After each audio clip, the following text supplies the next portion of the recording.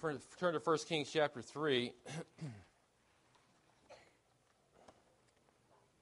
1 Kings 3.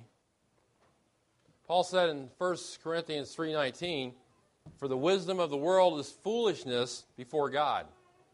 The wisdom of the world is foolishness before God. Now we know this is true, right? Yet in spite of all that, in spite of our knowledge of that, we continue to make choices oftentimes and decisions that are just poor. And that's why, which tells us that's why we need the wisdom of God. So we won't continue to make such decisions. But even with the wisdom of God, if we do not allow ourselves to be controlled by His wisdom, then we're going to be in trouble. Now, 1 Kings 3 is a chapter about wisdom. Mainly it's a chapter about the value of having the wisdom of God, but it also shows us that we're too easily prone to follow the wisdom of the world. So I'm going to divide this chapter up into two sections. Number one, worldly wisdom, and number two, godly wisdom. First of all, let's look at worldly wisdom. That's verse 1. It says, "Then Solomon formed a marriage alliance with Pharaoh, king of Egypt, and he took Pharaoh's daughter and brought her to the city of David until he had finished building his own house and the house of the Lord and the wall around Jerusalem." Now, no comment is made, either negative or positive, about what's happening here, which is typical of the historical books. That happens a lot. Things are just recorded as facts, no comments given, and we move on. But there is a problem here. Can you see the problem? It says, Solomon formed a marriage alliance with Pharaoh, king of Egypt, and took Pharaoh's daughter. Now, he's early into his kingship, as we have already looked at chapters 1 and 2. But and as you look at this, on the surface, it doesn't seem like there's a problem at all. Just read the verse and go to the next verse, right? And keep reading. Shouldn't be a big deal. But there is a problem. There's a big problem here. The problem is Solomon marries an Egyptian woman. Now, the problem is not the nationality of the woman. The problem is the religious background of the woman. She basically is an idolater. Egyptians worship many gods. And you can imagine the daughter of Pharaoh, she is going to be involved in blatant idolatry. And she would grow up that way. And this is the woman that Solomon marries. And in doing so, he seals an alliance, a marriage alliance, between Egypt and Israel. So we have two problems here. First one is there's this political alliance established with a pagan nation. Israel, God's chosen people, and a pagan nation in a political alliance. And number two, Solomon has married a godless woman. Now, had Solomon been reading his scriptures, as Deuteronomy 17 said that kings should be doing, and I'm sure he had to know this, Deuteronomy 17:16 expressly tells the future kings of Israel, and I quote, don't cause the people to return to Egypt to multiply horses, he says. Since the Lord has said to you, you shall never again return that way. And the Egyptians were known for their horse trade. And people would go down there and trade horses, buy horses, and so on and so forth. But since the Lord has delivered Israel out of the slavery of Egypt, He did not want them to go there, not to return there. They're forbidden to return to Egypt. And since they're forbidden to return to Egypt, then why would you make an alliance with them? Why would you do this? Now, nations in these days and in those days make alliances and made alliances with other nations because it would help them militarily or maybe in business trade or in other ways. It's something that nations have done for centuries, and oftentimes it makes good sense. After all, a nation could be vulnerable on its own, and so it'll establish an alliance with another nation so it can be strengthened. And it seems like a smart move, even a wise move, and in many nations it probably is. But for Israel, it is not a good move. It is not a wise move. The Lord again and again warned Israel, do not make alliances with other nations. Let me read to you Deuteronomy chapter 7, verses 1 to 6. It says in Deuteronomy 7, when the Lord your God brings you into the land where you're entering to possess it, and clears away many nations before you, the Hittites, the Girgashites, the Amorites, and the Canaanites, and the Perizzites, and the Hivites, and the Jebusites, 7 nations greater and stronger than you, and when the Lord your God delivers them before you and you defeat them, then you shall utterly destroy them, and you shall make what? What's the next words? You shall make no covenant with them, and show no favor to them. Furthermore, you shall not intermarry with them. You shall not give your daughters to their sons, nor shall you take their daughters for your sons, for they will turn your sons away from following me and serve other gods. Then the anger of the Lord will be kindled against you, and He will quickly destroy you. But thus you shall do to them, you shall tear down their altars and smash their sacred pillars and hew down their asherim and burn their graven images with fire, for you are a holy people to the Lord your God. The Lord your God has chosen you to be a people for his own possession out of all the peoples who are on the face of the earth. No covenant of any kind is to be made by Israel with other nations. It's very plain. He says it again and again not to do it. No intermarriage is to take place between Israelites and pagan peoples. And the reason is, if they get married, their hearts are going to be turned away from the Lord to these false gods. See, other nations didn't serve the Lord. They didn't go by the Bible. Here's a question. How can the nation of Israel, under the rule of God, make joint decisions with the nation that rejects biblical principles? How can they do that? How can a husband and wife serve the Lord together if one of them knows the Lord and the other one doesn't? The other one's a blatant idolater. How is that possible? As in the case of Solomon and this Egyptian woman. And the tendency is for such marriages is that the godly person will be swayed by the desires of the ungodly person to engage in a wrong practice. That's what normally happens. The temptation for Solomon is he's going to be tempted to cave into the religious interests of his wife. He's got that temptation to face. Joshua warned about this as well. He warned Israel in Joshua 23:12. If such alliances took place to pagans, listen to this, how he describes this. If you make an alliance with pagan nations, you intermarry with pagan people, here's what's going to happen to you. Those pagan peoples are going to be a snare to you. And they're going to be a trap to you. And they're going to be a whip on your sides. And they're going to be a thorn in your eyes. How much more descriptive can he be? Nothing good at all about this. This is nothing other than worldly wisdom. Nations of the world think that we need to make alliances with other nations. It may not be a problem for them. It may not be a bad idea for them, but it's a bad idea for Israel in the Old Testament. They're forbidden to do such things. Yet here Solomon is caving in to the wisdom of the world, thinking, wow, this is what everybody does. This is what the nations of the world do. Let's do this thing. This makes a lot of sense. Caving into the worldly wisdom. The world says, why not strengthen yourself with a political alliance through marriage? Why not do that? That's thinking in terms of worldly wisdom. It's definitely not thinking in terms of godly wisdom. It's not thinking in terms of biblical wisdom. That's the wisdom of the world. It may seem logical, it may seem practical. It may be for the world, as a matter of fact, but not for the people of God. It's never good when a believer gets into an alliance, an ungodly alliance with someone who doesn't know the Lord. It's a spiritual disaster waiting to happen. And it happens all the time. We see it all the time. We warn people, and yet they plunge ahead with these kind of alliances. For example, believers marry unbelievers. And they are warned, and I've warned people about this, and they've plunged ahead and married the unbeliever and paid the price for it. Believers enter into partnership with unbelievers. And believers team up with false religions and an ecumenical effort of some kind. Can you imagine our church getting together with false religions and teaming up in some kind of an evangelistic effort? Believers do these kind of things, and they cave. If they cave into worldly wisdom, they're going to pay a steep price. Again and again, it's true.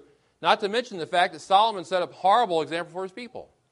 He married this godless woman, and if Solomon can marry godless women, can you hear the average citizen in Israel thinking, well, if Solomon can marry godless women, why can't I? What's good for the goose is good for the gander, right? If you've ever read Pilgrim's Progress, there's a character in there named Mr. Worldly Wiseman. And this guy goes around giving out advice to people. He gives bad advice. He gives worldly advice that has nothing to do with the Scriptures at all. He sees Christian, and he gives him some bad advice. He gives him advice that's contrary to the Bible. He gives him advice that he tells him not to listen to evangelists. That guy's going to give you some horrible advice. Don't listen to him. Here, I've got a better idea. Go the way I tell you to go. And he does. And he realizes later on this is the wrong direction. Fortunately, the evangelist puts him back on the track to the right direction. But worldly wisdom always puts the Christian on the wrong track. It always happens. Wisdom of the world can't be trusted.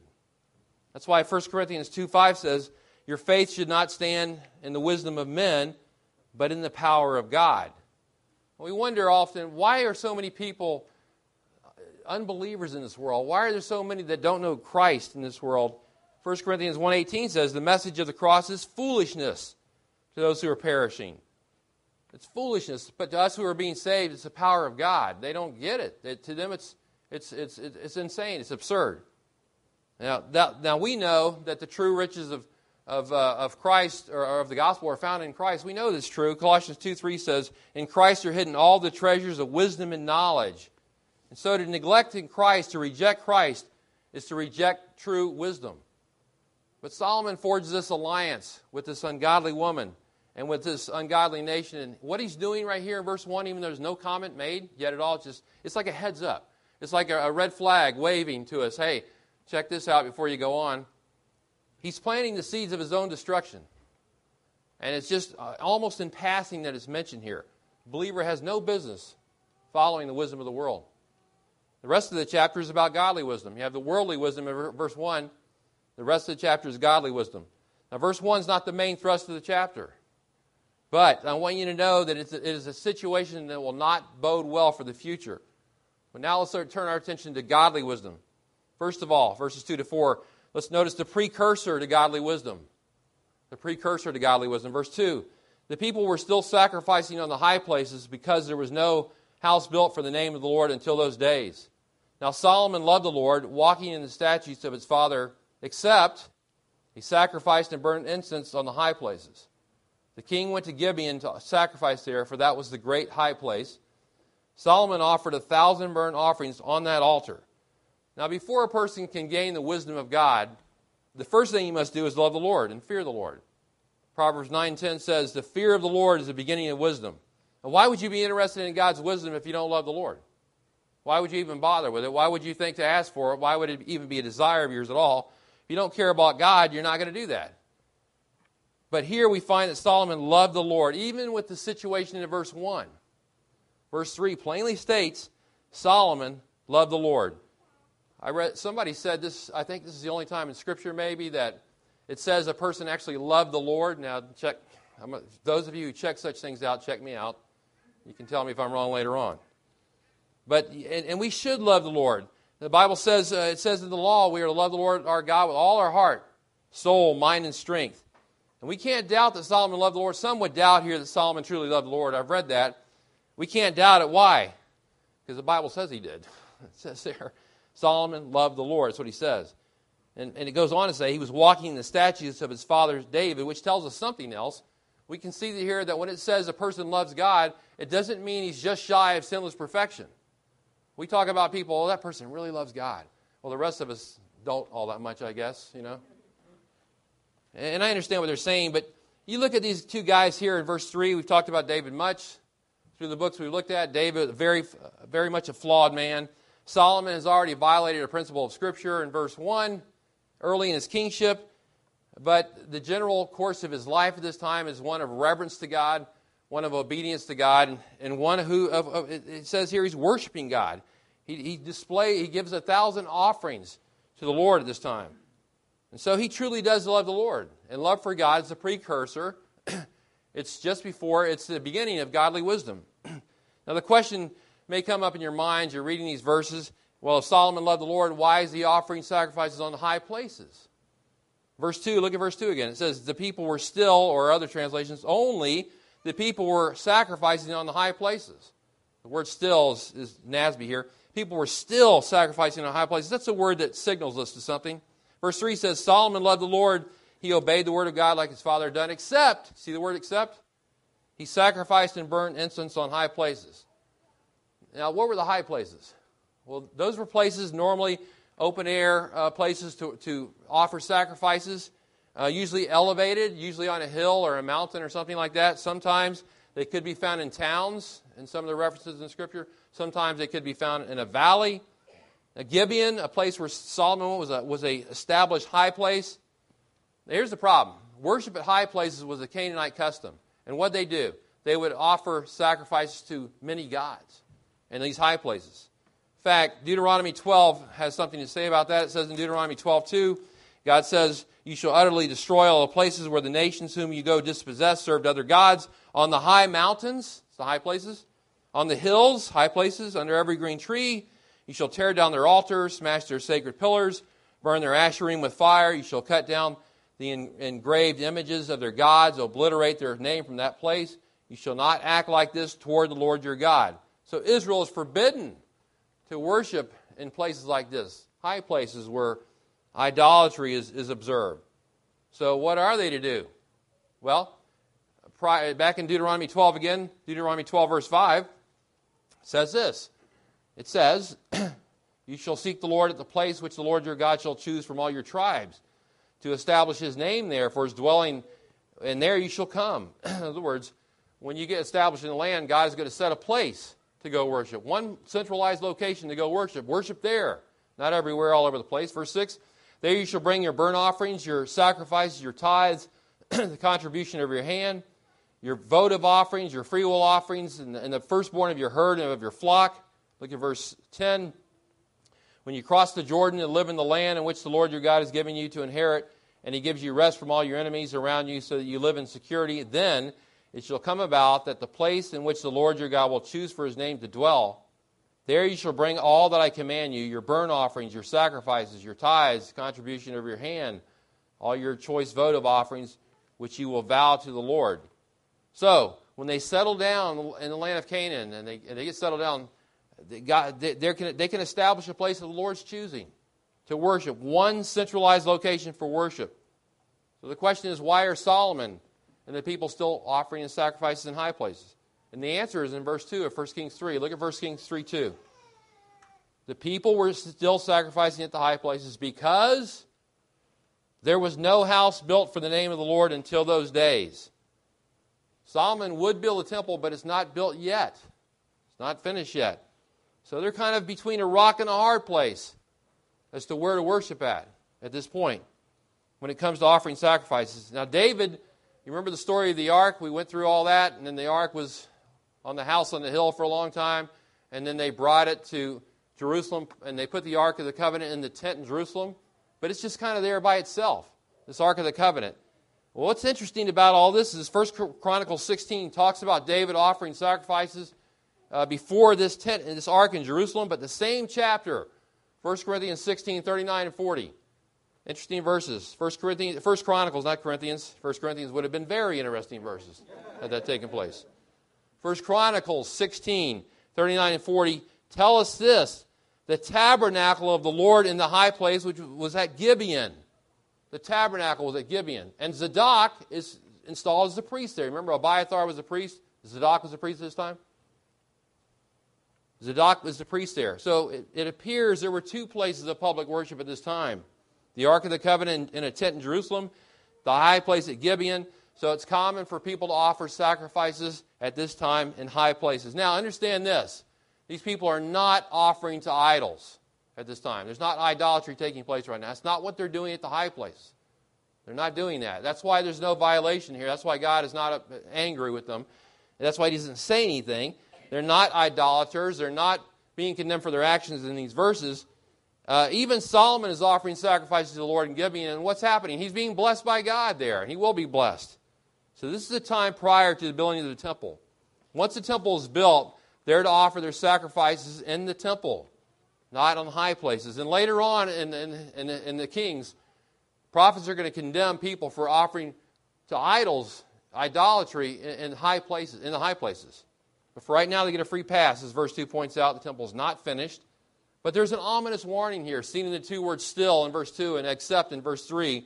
Solomon must not violate this command once he gets the temple established. There's no longer worship in high places where idolatry is the possibility there. Well, I'll tell you what we're going to do. We're going to keep an eye on Solomon to see what he does in the coming chapters, see whether he observes that or not. Now, we're talking about the precursor to godly wisdom. I don't want us to get off track here with the high places, okay? Let's go back to what we're talking about here. The precursor to godly wisdom. And that's the real focus of the text. It says Solomon loved the Lord. He's obeying him as the rule of his life at this time. And he so adores the Lord that he lavishly offers 1,000 sacrifices, burnt offerings, although some people don't think that word 1,000 means 1,000 there, but then again, they never do, these people, okay? 1,000 never apparently means 1,000 in the Bible to some of these people, ever. Either words mean things or they don't. But Solomon loves the Lord, genuinely loves the Lord, and he goes to excess to express his love to the Lord. He's primed at this point to receive the Lord's wisdom. Let me ask you a question tonight. Do you love the Lord? Do you love him tonight? I don't mean in an obligatory way. Do you love the Lord from your heart? Do you truly love him tonight? Do you adore him? Do you worship him? Do you obey his words? Is this how your heart is tonight? It would do us well to think about this tonight. Do you love the Lord? Those who love the Lord will desire his wisdom. If you're lackadaisical in your love for God, wishy-washy in your relationship with God, then you're going to see no need to ask for his wisdom. You're not going to see a need for that. Loving the Lord is a precursor to godly wisdom. Secondly, notice the request for godly wisdom in verses 5 to 9. The request for godly wisdom. It says, in Gibeon, the Lord appeared to Solomon in a dream at night. And God said, ask what you wish me to give you. Then Solomon said, you have shown great loving kindness to your servant David, my father, according as he walked before you in truth and righteousness and uprightness of heart toward you. You have reserved for him this great loving kindness, that you have given him a son to sit on his throne as it is this day. Now, O Lord my God, you have made your servant king in place of my father David. Yet I am but a little child. I do not know how to go out or to come in. Your servant is in the midst of your people, which you have chosen, a great people, who are too many to be numbered or counted. So give your servant an understanding heart to judge your people, to discern between good and evil. For who is able to judge this great people of yours? Now, this is the same place, Gibeon, this high place we talked about earlier, that the Lord appears to him in a dream. So obviously he's not condemning him at the high place. Now, by the way, don't tell me that you had a dream and that God appeared to you. Please don't tell me that. You can tell Mike that if you want to, but not me. I really don't want to hear about it. But, we have completed revelation now. We have the Word of God completed. We don't need you to have a dream right now. All the revelation you need is in God's completed holy word. But the Lord, he appeared to Solomon. He sees Solomon's love for him. He sees all this. He sees his lavish devotion to him and offering all these offerings. He sees he's expressing a great heart for God. He sees all this, and he gives him an open invitation to ask whatever he will. He says, ask whatever. Now, what if the Lord told you that? Ask whatever you will. What do you want? What would you say to that? It's similar to statements that Jesus made in the Gospels when he would say, ask whatever you will and it will be given to you. You ever wondered about those statements? Does that mean I can now ask for whatever I want, whatever my heart wants and desires I can ask for? Well, understand this. This open invitation to Solomon, of course, is always based on God's grace. But it is in response to Solomon's love for the Lord. And the one who loves the Lord is only going to ask for things that please the Lord, right? He's not looking for something that's going to please himself. He's looking to ask for something that's going to please the Lord. And in the New Testament, when the Lord offers those, when he puts those prayers out like that, or there's that opportunity for a request, ask whatever you wish, it's qualified by, you must ask in Jesus' name. You must ask according to God's will. A person who loves the Lord, his prayer requests are going to be up in line with the Word of God, in line with the will of God. So the Lord says to Solomon, ask whatever you want, I'll give it to you. Now notice Solomon's prayer is comprised of two elements. Number one, gratitude. Number two, humility. Gratitude, verse 6. Solomon starts off his prayer. You've shown great loving kindness to your servant David, my father. You have shown great loving kindness to me. You have placed me on the throne. And so this is how he starts off. He shows gratitude to God for what the Lord has done for him. Just like it says in 2 Samuel 7. In the Davidic covenant, he said he would do this. He's doing this now. And by the way, it's always a good way to begin our prayers by recounting the Lord's goodness to us, by recounting his faithfulness to us, by being a person of gratitude. It's always good to start that way. You see that throughout the Scripture. God's been good to us, hasn't he? We should always recognize this on a daily basis. A person who loves the Lord, by the way, is going to be grateful to the Lord. And then he talks look at his humility in verses 7 and 9. Verse 8 acknowledges God's sovereignty. You chose Israel. You put me on the throne. That's a mark of humility, by the way. If you acknowledge the Lord's in charge. And verse 7, he says, I'm a little child. I don't know how to come out or to go out or to come in. That's Solomon's way of saying, I don't have experience in leadership. I don't really know how to do this job. I'm on the young side, and I'm new to this. I'm a novice to this. He doesn't know how to guide the nation. He's never been a king before. What would you do in this situation? Difficult job. He's confessing his ignorance here. He's showing his inadequacy. He's showing great humility here. And so he says this. He says, I don't know how to go out or to come in. I need your help in leadership. He realizes that though the God has chosen him to be king, he's nothing more than the Lord's servant. Look at verse 7, verse 8, verse 9, all three of them. He says, I'm your servant. He says it several times. He says, give your servant an understanding heart to judge, and so on. He is a humble person at this time. It's the same kind of idea that Paul said in Romans 12:3. Paul said, I say to everyone among you, not to think more highly of himself than he ought to think, but to think so as to have sound judgment.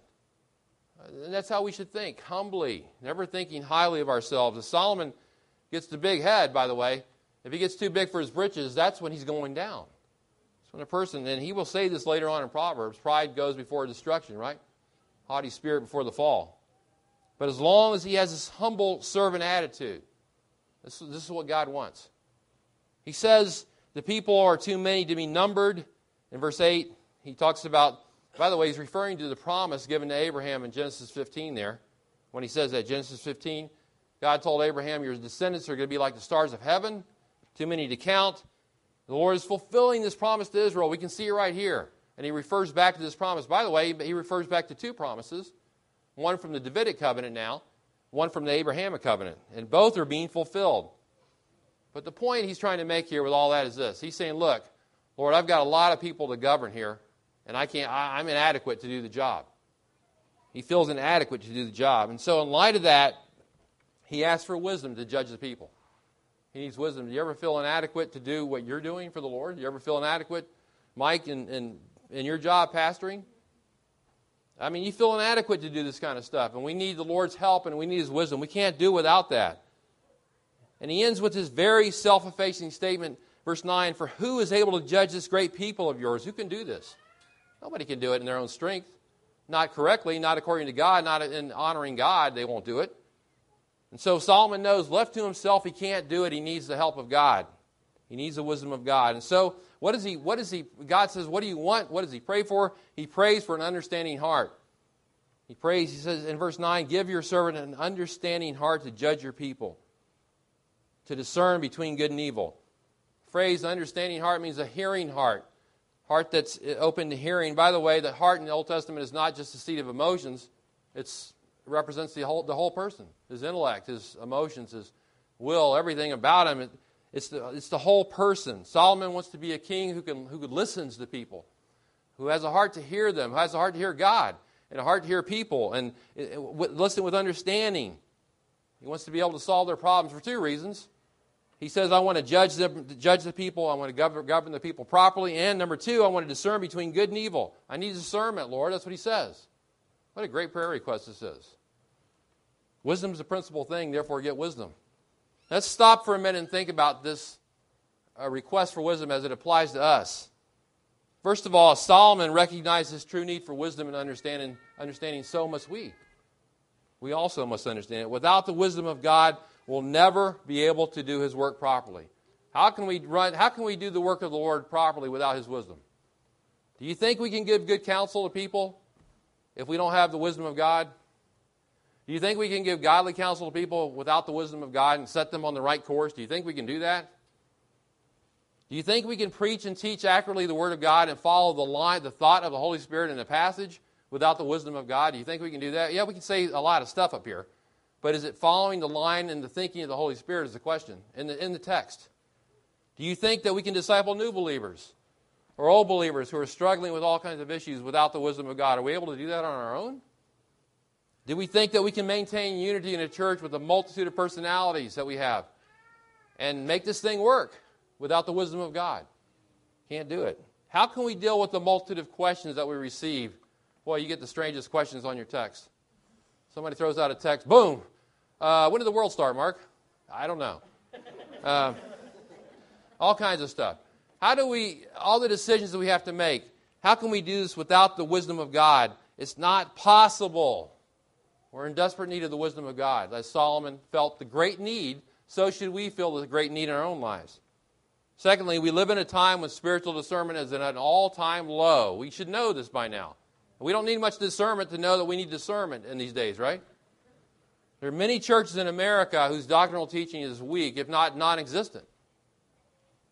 In many churches, they don't put a premium on preaching at all. Or on, well, doctrine I was going to say, but preaching as well. Or preaching doctrine, we could say it together. Preachers seem to be more interested in feelings and entertainment and appeasing people than they do instructing people in the Word of God. Seems to be their focus. Christians today turn everywhere, to every source except for the Bible. I heard this, I don't know if you saw this article the other day, and I was shocked. I don't know when this came out, but somebody sent me the article about Andy Stanley saying that expository preaching was easy, and it's not how people grow. As you take people through the books of the Bible, you don't grow that way spiritually. Did you see this article, Mike? Oh, this is fascinating. You don't need all that, Bible preaching in a church, all that stuff, and I'm like, what is this guy talking about? You don't need the Word of God to grow. You don't need the preaching of the Word of God to grow, and so on. I mean, there's this disturbing lack of discernment among not only the parishioners, so-called parishioners, but the preachers, right? Also, maybe especially the preachers. That's where it starts anyway. It's all the more reason to desire God's wisdom. Number 3, Solomon wanted wisdom from God, not for himself only, but for others. See that? He wanted it so he could judge the people of God. He wanted it for their sake. He wanted it to help them. It was not a selfish request. It was for the people's sake that he wanted this. And though we need the wisdom of God for our own lives, all of us need that desperately for many different reasons. We need the wisdom of God to minister to other people as well, for both reasons. Solomon, the man who asked for understanding and wisdom, exhorts us in Proverbs chapter 4, verse 7. He says, the beginning of wisdom is, what do you think the beginning of wisdom is? Here it is, acquire wisdom. And with all your acquiring, with all your getting, get understanding. Prize her, understanding, wisdom. She will exalt you. She'll honor you if you embrace her. She'll place on your head a garland of grace. She will present you with a crown of beauty. That's what Solomon says about the value of the extreme, inestimable value of wisdom. And in the context of enduring trials and tribulations, in the book of James chapter 1, James 1:5 says, while you're in your trials, he says, if any of you lack wisdom, you're in a trial, you're in a difficulty, if you lack wisdom, let him ask of God, who gives to all generously. That's a great verse. Without reproach. And it will be given him. It will be given him. Wisdom will be given to you by God if you ask him for it. That's what it says there. What a great promise that is. It's the same thing Solomon did. How desperately we need the wisdom of God. All of us do. That's his request for godly wisdom. Notice next the gift of godly wisdom in verses 10 to 15. The gift of godly wisdom. Verse 10, it was pleasing in the sight of the Lord that Solomon had asked this thing. God said to him, because you have asked this thing and have not asked for yourself long life, nor have asked riches for yourself, nor have you asked for the life of your enemies, but have asked for yourself discernment to understand justice. Behold, I have done it according to your words. Behold, I have given you a wise and discerning heart, so that there has not been one like you before you, nor shall one like you arise after you. I have also given you that which you have not asked, both riches and honor, so that there will be not any among the kings like you all your days. If you walk in my ways, keeping my statutes and commandments as your father David walked, then I will prolong your days. Then Solomon awoke. Behold, it was a dream, and he came to Jerusalem and stood before the ark of the covenant of the Lord, and offered burnt offerings, and made peace offerings, and made a feast for all his servants. You can see worship now both places, public places in this chapter. You know, I'm pretty sure that everything we ask of the Lord is not always pleasing to him. I'm very sure of it. But this request from verse 10, according to verse 10, was pleasing in the sight of the Lord. God was pleased with this request. This is, by the way, this is a good guideline for prayer requests, this verse. What should we pray for? How about this? Pray for the things that please God. Pray for the things that, what you say, well, how do you determine that? Well, if it lines up with His Word, if it's taught in His Word, it's taught in the biblical teaching on prayer, then you're on safe ground. And furthermore, you're going to please God with your request. But the Lord's response has to do with the unselfish nature of Solomon's request. The Lord, He's so pleased with this unselfish request by Solomon. And in verse 12 he says, behold, I have done according to your words. He knows that Solomon wants to benefit the people of Israel. That's why he's praying this prayer. And he's pleased, and he says, I've done according to your words. And he promises that Solomon will be the wisest man ever on the planet. I'm talking about the wisest man, not deity now. Of course, we know that Christ possesses all wisdom. I love Colossians 2:3.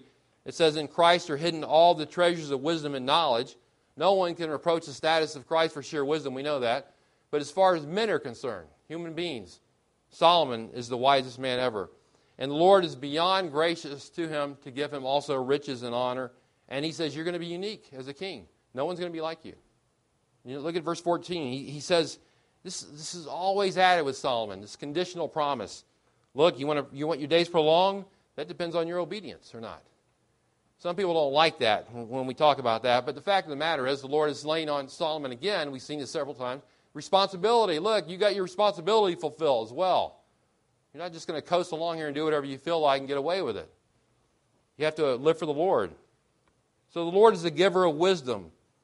This is a generous gift of His grace. He's a giver of wisdom. And by the way, this is not just a natural trait possessed by Solomon, this wisdom. This is a gift from God. It's beyond intellect. It's beyond human brilliance. This is a gift from God.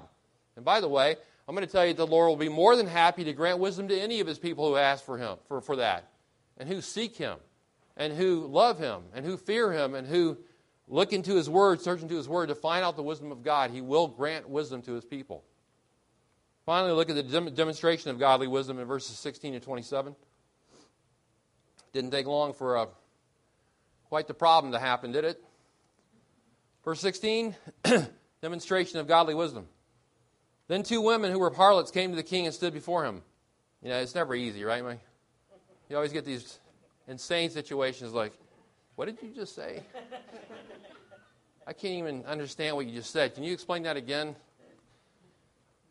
Two harlots appeared before the king, stood before him. The one woman said, "Oh, my Lord, this woman and I live in the same house, and I gave birth to a child while she was in the house. It happened on the third day that after I gave birth, that this woman also gave birth to a child. And we were together. There was no stranger with us in the house, only the two of us in the house. The woman's son died in the night because she lay on it. So she arose in the middle of the night and took my son from beside me while your maidservant slept, and laid him in her bosom, and laid her dead son in my bosom. When I arose in the morning to nurse my son, behold, he was dead. But when I looked at him carefully in the morning, behold, he was not my son whom I had born. Then the other woman said, No, for the living one is my son. The dead one is your son. The first woman said, No, for the dead one is your son. The living one is my son. Thus they spoke before the king. Then the king says, the one says, I wish I could have been there for this. This is my son who is living, and your son is the dead one. And the other says, No, for your son is the dead one, and my son is the living one. The king said, Get me a sword. So they brought a sword before the king. The king said, Divide the living child in two, and give half to the one and half to the other. We'll solve this problem quickly. Then the woman whose child was the living one spoke to the king, for she was deeply stirred over her son, and said, O my lord, give her the living child, and by no means kill him. But the other said, He shall be neither mine nor yours. Divide him. Then the king said, Give the first woman the living child, and by no means kill him. She is his mother. Now we can see why Solomon needed the wisdom of God, right? And no doubt Solomon spent the rest of his life dealing with difficult cases, hard cases. And I'm not going to comment much on this since I think it's self-explanatory. By the way, Solomon never intended to kill the baby. He just wanted to bring to surface the truth, and he used this drastic situation, and it worked. The true mother would rather her son be given away and live than to die, and he knew that, and he pointed it out. Solomon demonstrated the wisdom of God in this situation. He demonstrated it, that he had it, that God had given it to him. Not to mention, by the way, if you thought about this, not to mention that he is dealing with two women in a profession that's sinful and degrading, but how does he deal with them? He deals with them mercifully. He doesn't condemn either one of them. He just shows them mercy. He reminds me of how Jesus dealt with the woman caught in adultery in John 8. He said to her, Go and sin no more. Very merciful.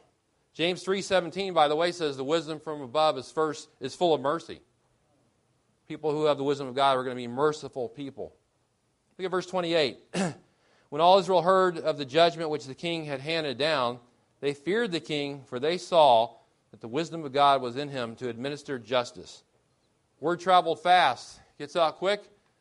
They're in awe of the judgment. Why are they in awe of it? Look at verse 28 again, the end of it. They saw that what? That Solomon was brilliant. Now it says they saw that the wisdom of God was in Solomon to administer justice. The wisdom of God demonstrated in the life of Solomon brought glory ultimately to who? To God, right? Now this is coming back to God again. They saw the wisdom of God in Solomon. It's not the wisdom of Solomon that's to be applied. It is the wisdom of God in Solomon. That's how it works. That's what the people saw in Solomon. They saw the Lord working through him. God is glorified, and what happened? He gets the glory. Let me ask you a question as we close. What do people see in you? When you're at your workplace or your neighborhood or wherever you're at, what do they see? Do they see a Mr. Worldly or Mr. or Mrs. Worldly Wiseman dispensing advice of all kinds to people? And I think you're the guy to go to with the great advice, but really your advice is not all that great because it's the counsel of the ungodly. Is that what they see? Do you just give out advice that the world considers valuable? Or do people in your sphere of influence see someone who demonstrates the wisdom of God in what they say and in their actions? What is it that they are seeing in your life? What do they see? By what they hear you say and what they see you do.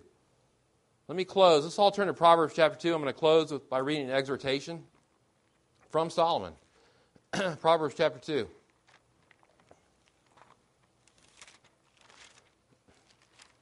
About the necessity and the value of godly wisdom. Proverbs chapter 2, verses 1 to 6. Solomon says, he should know, right?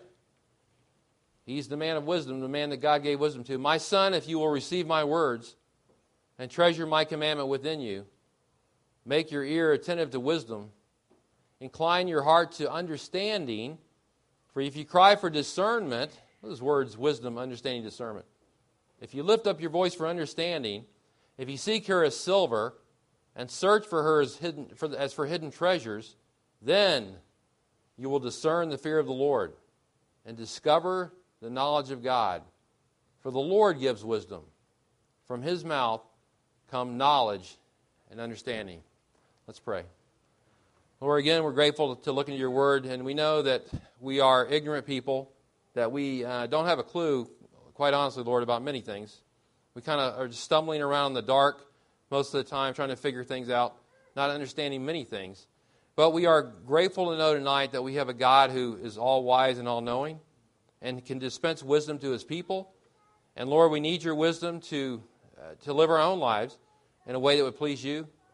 We need wisdom for this church and decisions that are made here to have ministry here that is pleasing to you. We need your wisdom in order to please you, Lord. We just pray you grant us your wisdom as we go each day, go our ways by each day. Pray you grant us your wisdom. We pray that we would love you with all our heart, soul, and mind and strength. We just pray this in Christ's name. Amen.